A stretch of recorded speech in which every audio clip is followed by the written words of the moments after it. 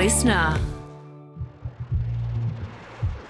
Hi and welcome to Broadsheet Melbourne, Around Town. I'm Broadsheet's editorial director, Katja Vaktel, and the host of this guide to Melbourne. Australian director Kitty Green's last film tackled fallout of Me Too, and now she's back, and she's back with a film that was filmed in Australia called The Royal Hotel. And Audrey Payne is here to chat to us about it. She saw it recently. She saw a chat with Kitty. She was also overseas at the film festival when the film premiered at Telluride. So I feel like you've been around the film now for a few months. Yeah, I've been circling this movie, but finally got to see it about a week ago now. So tell us about the context in which it premiered at Telluride. Premiered at Telluride, which is a film festival in Colorado, and I sadly missed it there, but I figured I'd be able to see it in Australia. But it was kind of funny because for people who've been to film festivals, I'm sure music festivals are kind of similar. You just kind of start talking to people in lines about what they've seen, what they've been thinking. And a lot of the people who I was interacting with at least were, from Colorado or American people based in LA or New York. There was a lot of buzz around this movie, which was pretty cool. But it was funny because I'd been warned that it was going to be a 2-hour anxiety trip. So I was a little bit nervous to see it. But it's funny because when she spoke to our team about the movie, she mentioned that Americans kind of take it more of a thriller horror, and Australians and people in the UK kind of get the humour more and are laughing. She's like, the jokes don't really land in the States. Oh, so that's interesting. Yeah. There's a scene pretty early on. So basically, for setup, the Royal Hotel is about 2 young backpackers who end up working in a rural community because they want to extend their working holiday visas. It's quite a common thing for people visiting Australia. So they end up at a pub in this mining town. Hugo Weaving plays the owner, the publican, and he has a scene very early on in the movie where he uses some what Americans would consider colourful language, what Australians might not consider as colourful. So I could see how that particular scene, it comes pretty early in the movie, and there's a certain word, everyone can kind of guess what the word is, I guess, that he uses that American people do not use or take well to. And I think Australian people can kind of see the humour in what he's saying. So that, for me, alleviated tension. But I imagine for a US audience, and Kitty Green, the director, was kind of getting at this, they don't know how to take his character, and it puts him in a much more sinister position in their heads. Okay. Yeah, so kind of from the beginning you have that different way of viewing the movie. Okay. Let's go to the cast. So in addition to Hugo Weaving, there's also there are a couple of big names in it. One who, Julia Garner has been I feel like a Hollywood darling for the last few years. She was in Ozark, brilliant in Ozark, and won an Emmy Award for her portrayal in that TV series by Jason Bateman. And then she also played the most famous scam artist of the last decade in Inventing Anna. So tell us about Julia's role and also, there's these 2 women in this in the film. Yeah, so Julia Garner and Jessica Henwick, who isn't as well known as Julia, but she was Bugs in the most recent Matrix movie, which is what I knew her from. They're co-leads, and they play these 2 backpackers who end up working at a pub Both in American? rural Australia. Both American. This is the second time that Kitty Green and Julia Garner have worked together. So she was the lead in Kitty Green's most recent, prior to the Royal Hotel film, The Assistant. So it's cool to see them reunite, and it's a pretty different role. The assistant, a lot of it sits in the silence. She has a lot more lines in this movie. It's a bit of more active role. But it's cool to see them reunite. And similarly to The Assistant, this movie speaks to kind of these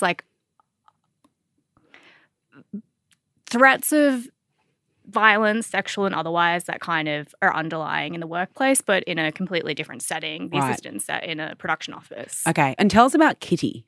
Where's she from? Where'd she grow up? And also, I guess, how she kind of ended up developing this film after seeing, I guess, she saw the documentary and thought, I could do something with this. Yeah. So she's from Melbourne, which is so cool.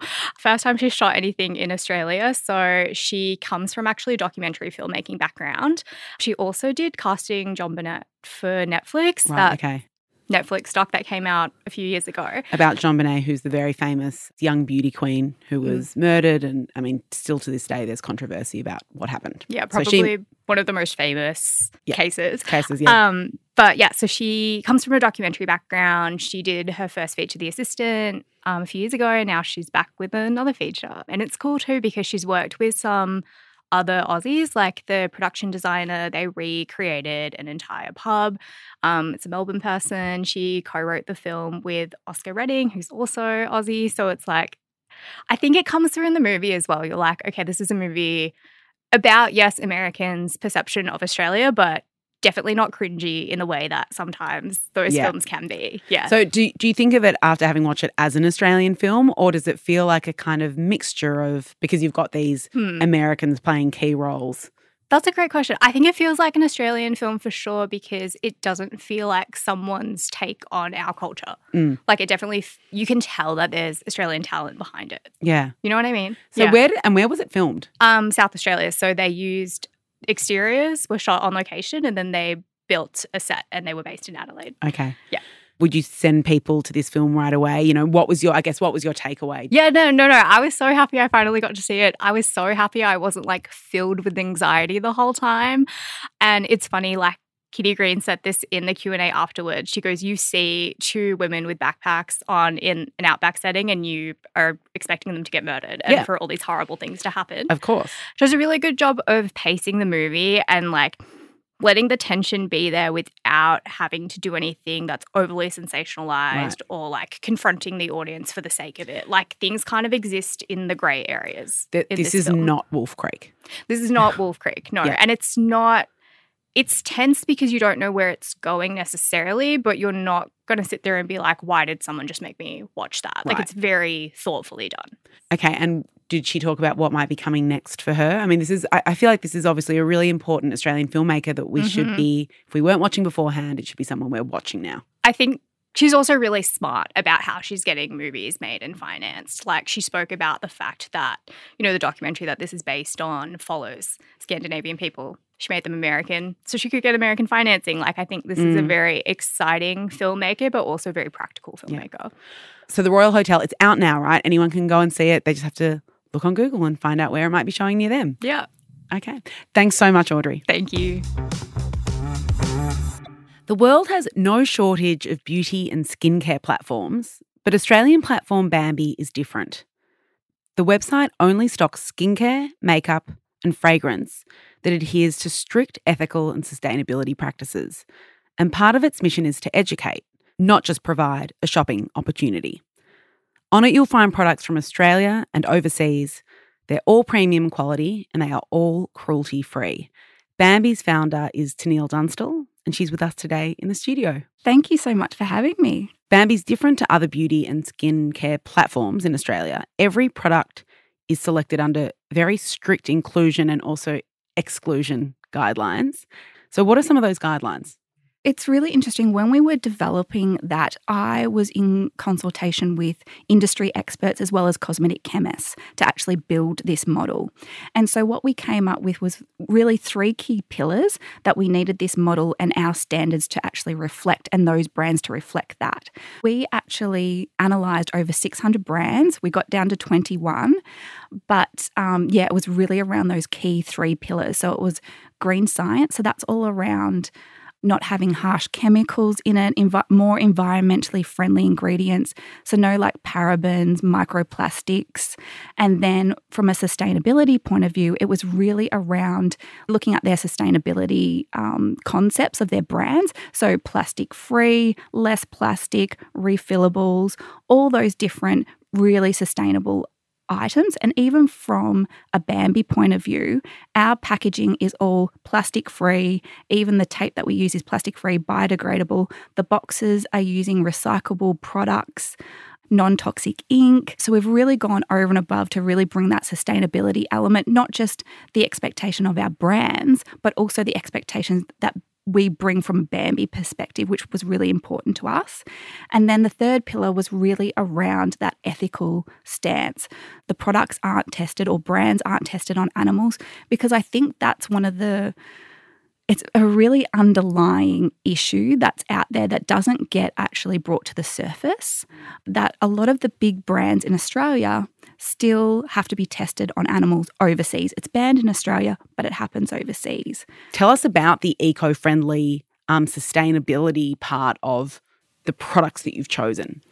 Some of the products that we've chosen, for example, are Fortuna Skin, an amazing brand. From overseas, it is certified organic, natural. And so if you watch documentaries like Kiss the Ground, they really talk about this rejuvenating the actual soil and actually making it work in its natural environment rather than putting chemicals down and really digging into the ground, creating loose soil that actually just goes up into the atmosphere. Because at the end of the day, you're buying beauty products that come from a farm. The ingredients come from, our farming areas. So that's really important from a sustainability point of view as well. I never thought about it like that. I don't know where I thought I guess a lot of them are synthetic, so they're being made in labs. But of course, you'll see a product advertised and it'll talk about a natural vitamin or some beautiful, some oil that's been extracted from some native plant. So it had actually not occurred to me before that they were coming off the land, and I envisioned it always being in a lab. So you've got 20 local and international brands, or you did when you started. Has that stayed the same more or less? 21 now. 21, Yep. Okay. You said you cut it down from 600. Yes. So is that because they didn't meet the standards across not just the eco-friendly sustainability standards, but also the quality standards? I think when you think of brands and they say they're clean, there's all different types of definition of what clean actually means and what natural actually means. So when we actually dug down into some of the brands, they didn't ladder up to our standard of what clean, natural, green science actually is. And so that was really important from us. Also from a transparency point of view, that I think a lot of brands say they're clean, but they don't have really the definition of what that actually means. So that's why at Bambi, it was really important for us to actually have those standards on our website so consumers can actually go and see what our standards actually are. Yeah, clean is one of those words. What does that mean? And it can also be used, I think, in a way, it can be used as a catch-all, but when you look in, it's like, I don't know what that means. So you've talked about how some of the brands use cutting-edge technology. One of the things you mentioned was designing a tablet-formulated skincare to save on shipping water.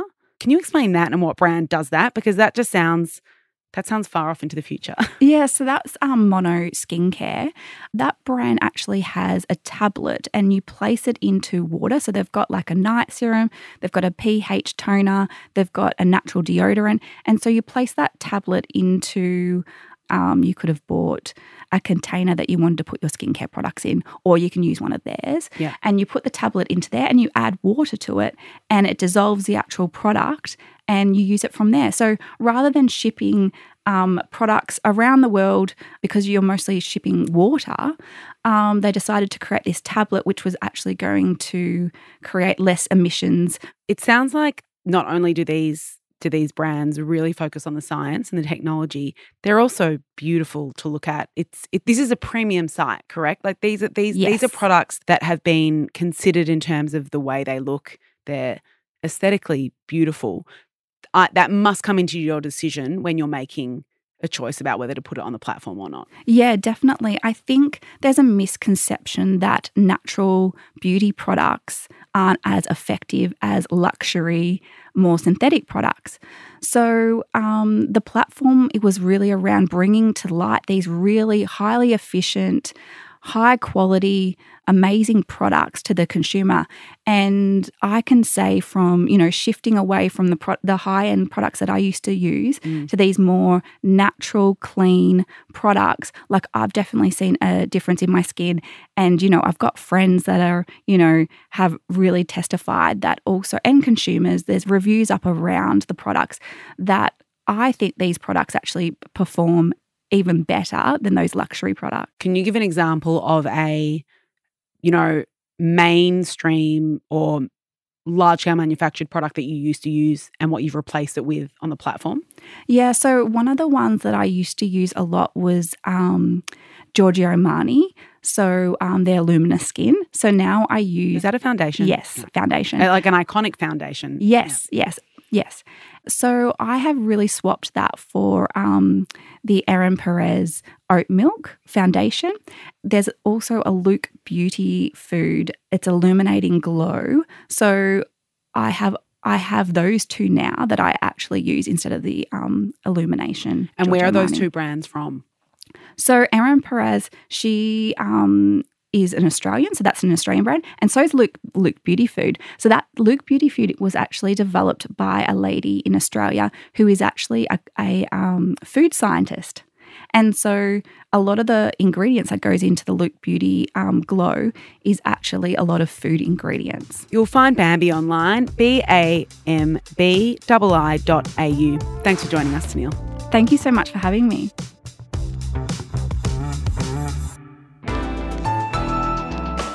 A listener production.